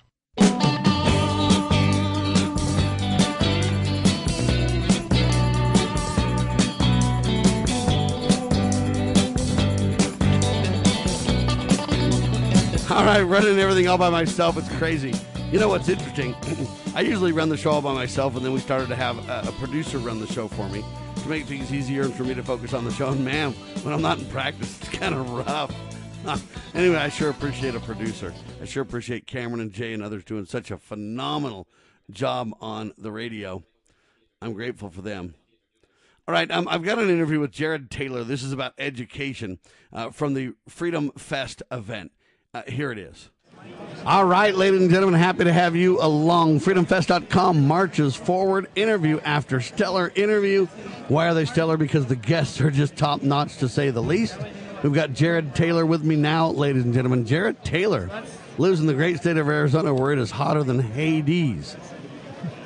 But you know what? They got some great education there. He is the CEO of Heritage Academy Arizona, or heritageacademyaz.com is the website to learn more. Heritage Academy, a series of schools that, well, it was born. What, your father started this kind of stuff, and then you continued the generational legacy, right? Yeah, that's correct. All right, your father's Earl Taylor, well known in Utah and Arizona and all over the West for starting new educational opportunities. Why? Because the current systems were just, what, riddled with problems? You know, when he looked at the different school systems, he recommended various curriculums that would teach freedom and liberty and prosperity. And Most of them just weren't interested in those topics, and so that's really why he wanted to put a school of choice out that had a great emphasis and deep understanding of the Constitution and the things that make us free and prosperous. So what did he put out first? He's been involved in, he's had his hand in quite a few things, right?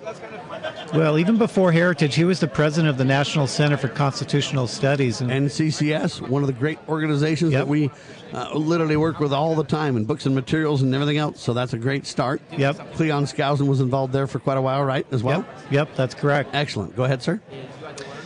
And then actually, the director of the Goldwater Institute, his name was Jeff Flake. You might know him as a former U.S. Senator in Arizona. Yeah. They were long kind time of flaked out after that, but I understand. Well, yeah.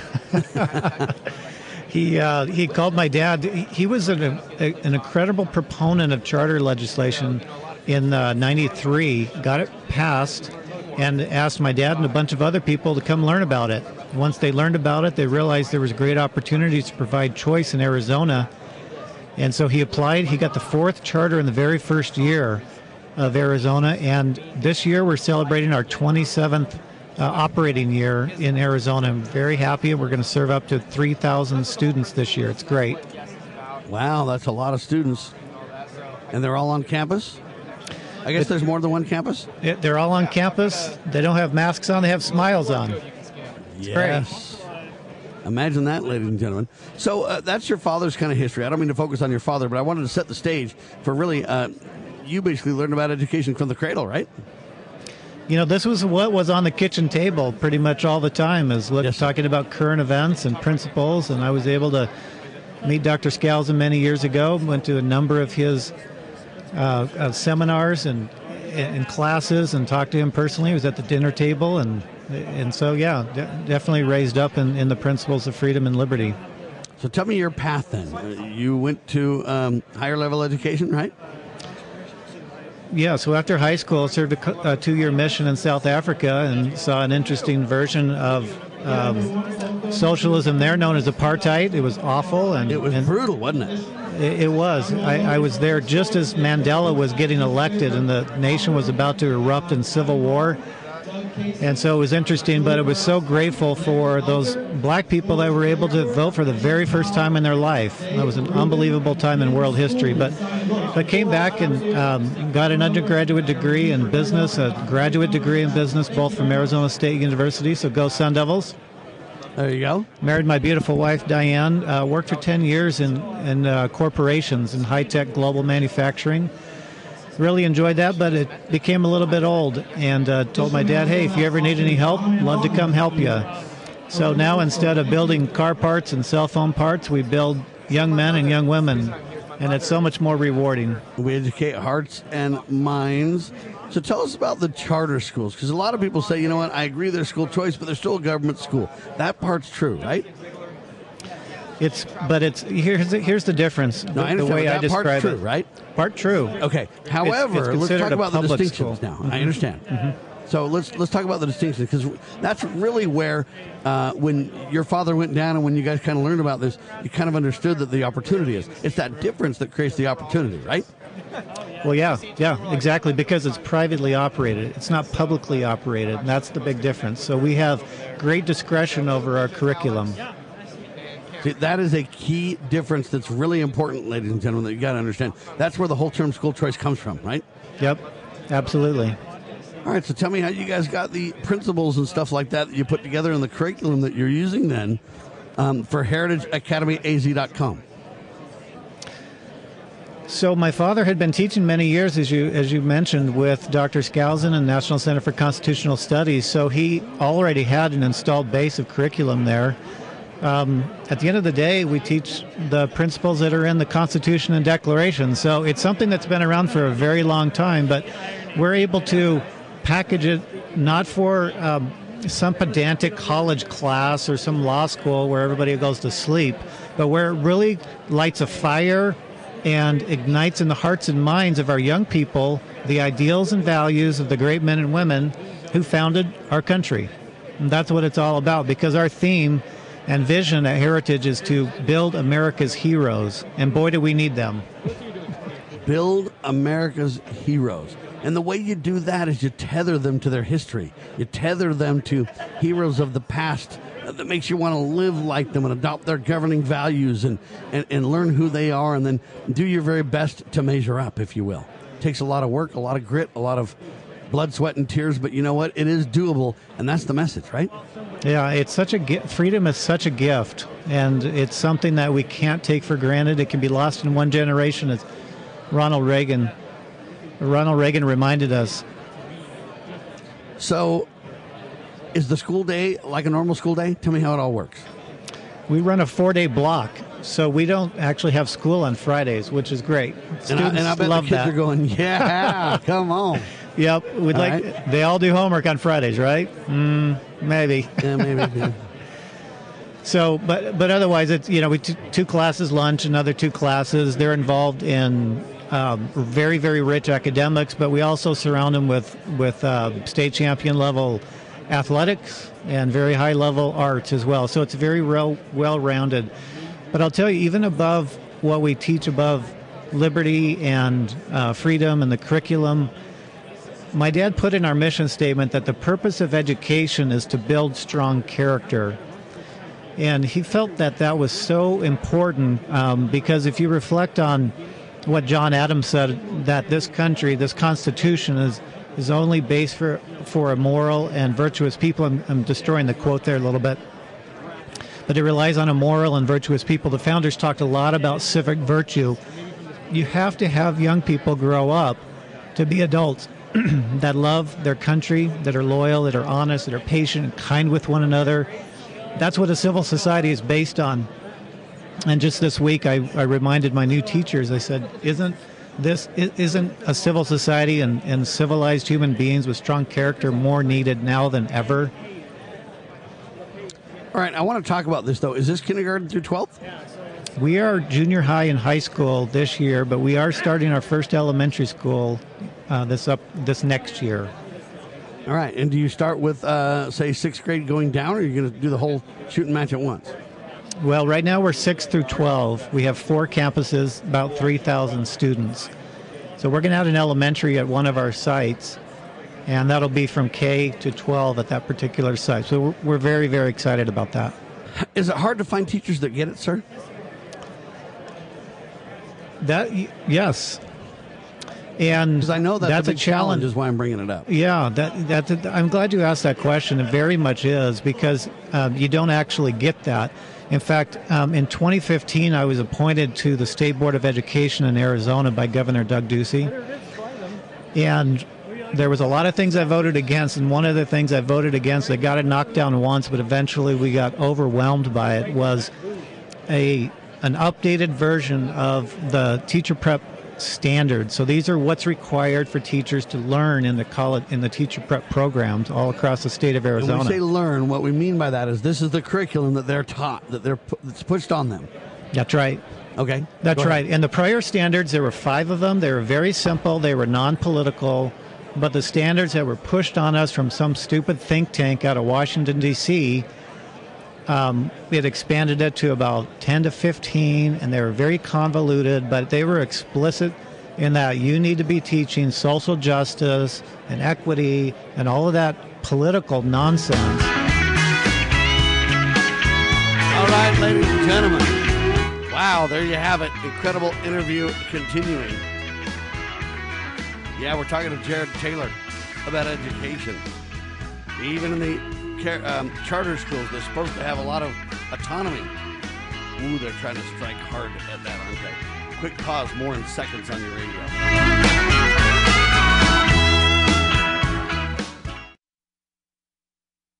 You know where the solution can be found, Mr. President? In churches, in wedding chapels, in maternity wards across the country and around the world. More babies will mean forward-looking adults, the sort we need to tackle long-term, large-scale problems.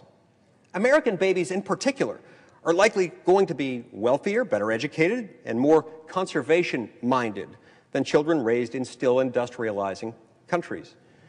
As economist Tyler Cowen recently wrote, quote, "By having more children, you're making your nation more populous, thus boosting its capacity to solve climate change. The planet does not need for us to think globally and act locally so much as it needs us to think family and act personally. The solution to so many of our problems, at all times and in all places, is to fall in love, get married, and have some kids. The Foundation for Moral Law is a nonprofit legal foundation committed to protecting our unalienable right to publicly acknowledge God. The Foundation for Moral Law exists to restore the knowledge of God in law and government and to acknowledge and defend the truth that man is endowed with rights not by our fellow man, but by God. The Foundation maintains a twofold focus. First, litigation within state and federal courts. Second, education, conducting seminars to teach the necessity and importance of acknowledging God in law and government. How can you help? Please make a tax-deductible contribution, allowing Foundation attorneys to continue the fight. You may also purchase various Foundation products as well at morallaw.org. Located in Montgomery, Alabama, the Foundation for Moral Law is a nonprofit, tax-exempt 501c3 founded by Judge Roy Moore. Please partner with us to achieve this important mission. morallaw.org.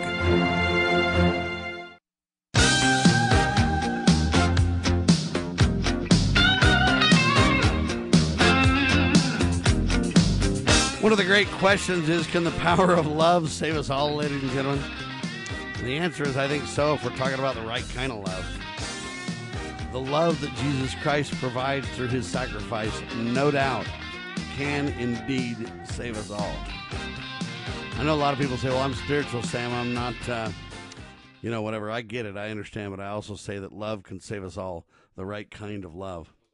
Ladies and gentlemen, we're continuing this interview with Jared Taylor. And like I said, we got it knocked down once, but they came back with 2 hours of testimony and all these letters from the universities, and I just couldn't get the votes to overturn it. And now in Arizona, the teacher prep programs are required to teach social justice and all of that nonsense. And do you have to have those, quote, credentialed teachers that have done that, or does the charter school give you enough autonomy? No, we do. We can hire people that come outside of that, but the large number of people that apply do come from the college teacher prep programs. So we definitely look for the people that actually have, the background and maybe a bachelor's of science in history or mathematics for a math job or Sure. biology or something like that. So I tell people don't go through the teacher prep programs, frankly, because I want someone that's deep into content knowledge rather than someone just knows how to write curriculum.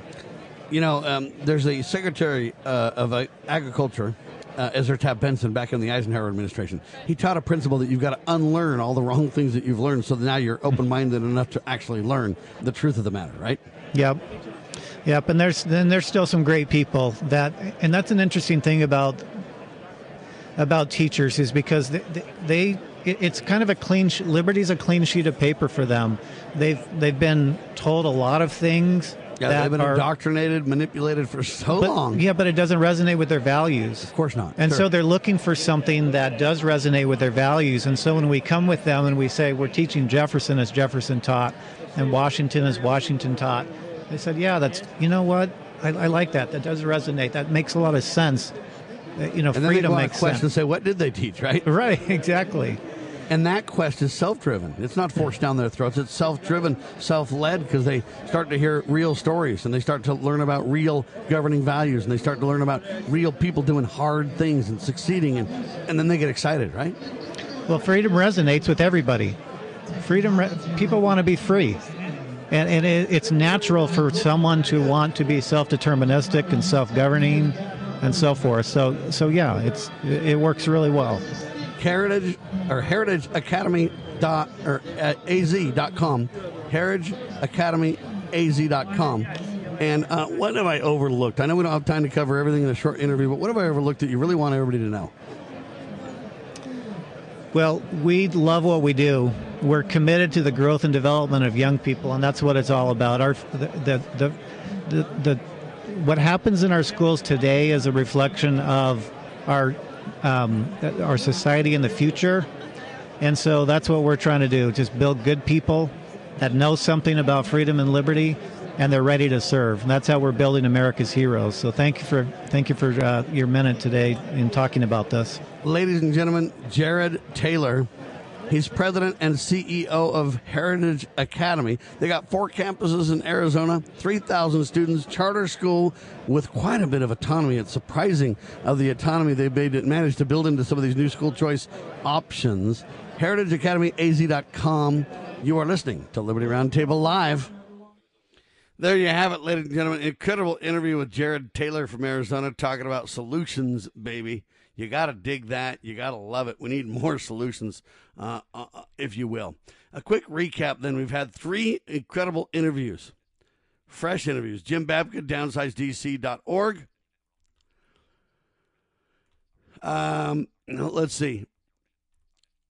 Carla Howell, singer, songwriter, carlahowell.com. Then Howard Lichtman, thickredline.org, government-scam.com, incredible guest. So that's 3 guests.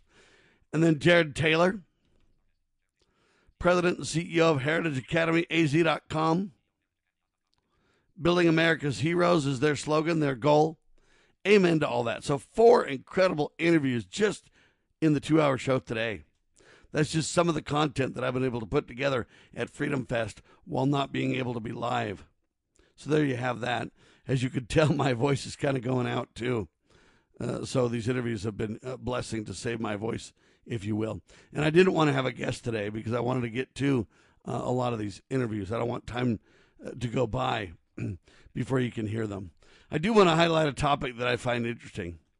Headline says this: millions of Americans getting stranded as airlines melt down. No doubt about it, ladies and gentlemen. American Airlines literally canceling thousands of flights. Headline says American Airlines just slashed nearly 1,000 July flights as woes mount.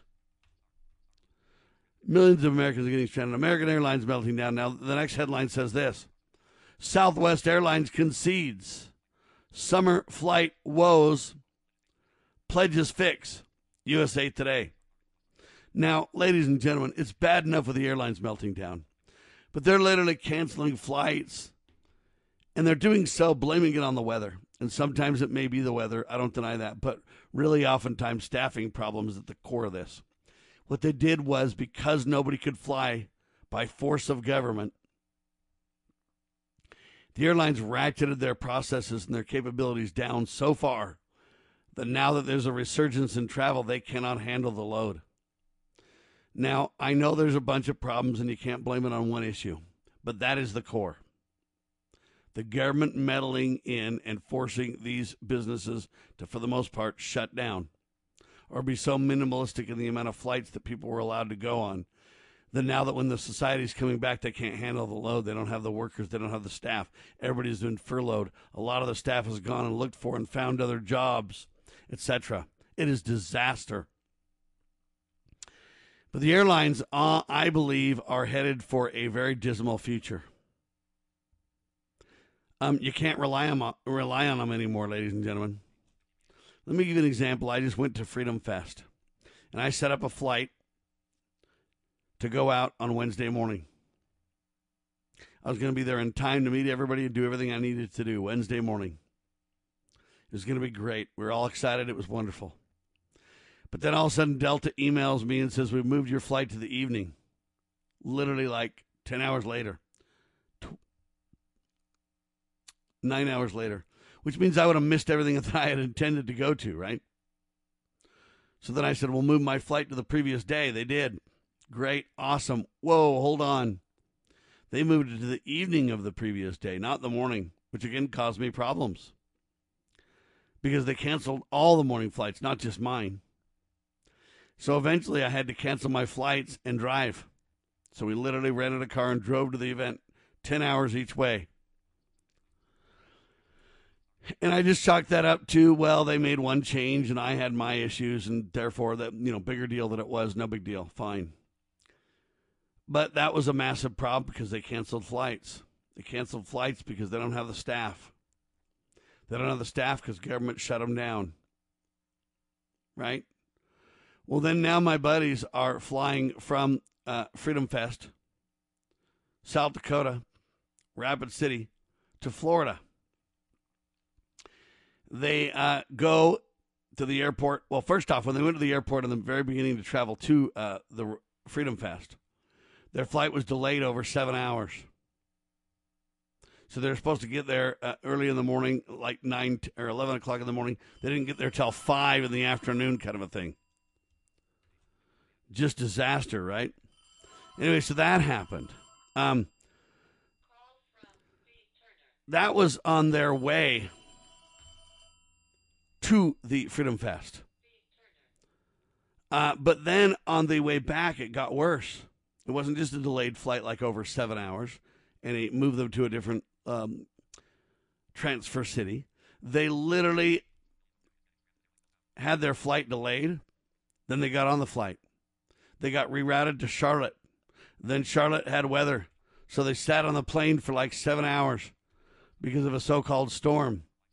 Then they got to their flight, but they ran to make it, and the flight was delayed, and then the flight was canceled. So now they're stuck in Charlotte, North Carolina. Their flight home was canceled, the second leg of their flight. And the airline says it's due to weather. It's not our fault. There's nothing we can do. So now they're forced to go get a hotel. They're trying to rent a car. There's no cars available because the car industry is melting down too. Yes, it is. All right. Car rental costs are spiking. If you can even find a vehicle. In their case, they can't find a vehicle. Well, when I tried to get a car to go out there now to drive because my flights got all messed up, I couldn't hardly find a vehicle. I finally found one, but the costs are out of control. It was double what it should have been. Rental car rates skyrocketing.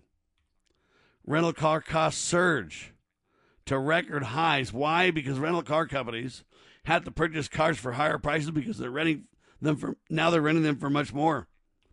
So you literally got this situation where now the car rental companies are melting down. They can't get enough vehicles. What do? Well, they got rid of a lot of their fleets because they can't just have old vehicles sitting around forever. Now they're trying to buy new vehicles to ramp up again, but they can't. Why? Because there's not enough chips for cars. Why? Because they shut down the chip plants. Why? Supposedly because of the COVID. No, really because government overreaction to the COVID. Now we're paying again. So inflation literally at the helm everywhere. Out of control. Crazy. Just a problem. So you've got airlines that are melting down. You've got car companies that are melting down. I wouldn't say hotels are melting down. I would say, though, they're charging you more and getting a premium. And they're doing less for us. Whenever I go to a hotel now, they're like, we're not going to clean your room. You know what? Call us in if you need us. Come to the front desk and get towels, but we're not going to clean your room. It's the COVID, don't you know? But you would think a cleaner room would be less COVID, but no. Anyway, what they're really doing is saving money. So a lot of the reaction you see to COVID is because government forced everyone to shut down, and now they can't ramp back up. A lot of the problem is that because of all the mandates and all the extra requirements of compliance and everything else, these businesses just can't handle it. And because everybody's business is on the rope financially, because of the government overreaction to the COVID, now you have a situation where all these businesses are just trying to save enough money to stay in business. So now you got less service and higher costs at hotels. You struggle to rent a car. If you can get one at all, it's double, triple the cost. If you want to get a plane ride, good luck. They'll probably cancel your flight. I mean, you literally have Southwest Airlines, one of the best in the business, at least in recent modern times, now saying they're only making 62% of their flights on time. That's a dismal, horrible record. It's all because of government's reaction to the COVID, ladies and gentlemen. It's bogus. But expect travel costs to rise out of control. And expect the reliability of your current traditional travel to be at an all-time low. If you want to travel, beware. I'm warning you, you ought to drive. Thanks for being alongside for the ride. Hopefully the broadcast is educational and entertaining. Hard-hitting, that's for sure. Thanks so much for being along. Hard-hitting talk continues tomorrow. 2 hours a day, 6 days a week. Tell your friends and neighbors to listen, will you please? LovingLiberty.net, LibertyRoundtable.com. Spread the word. God save the Republic of the United States of America.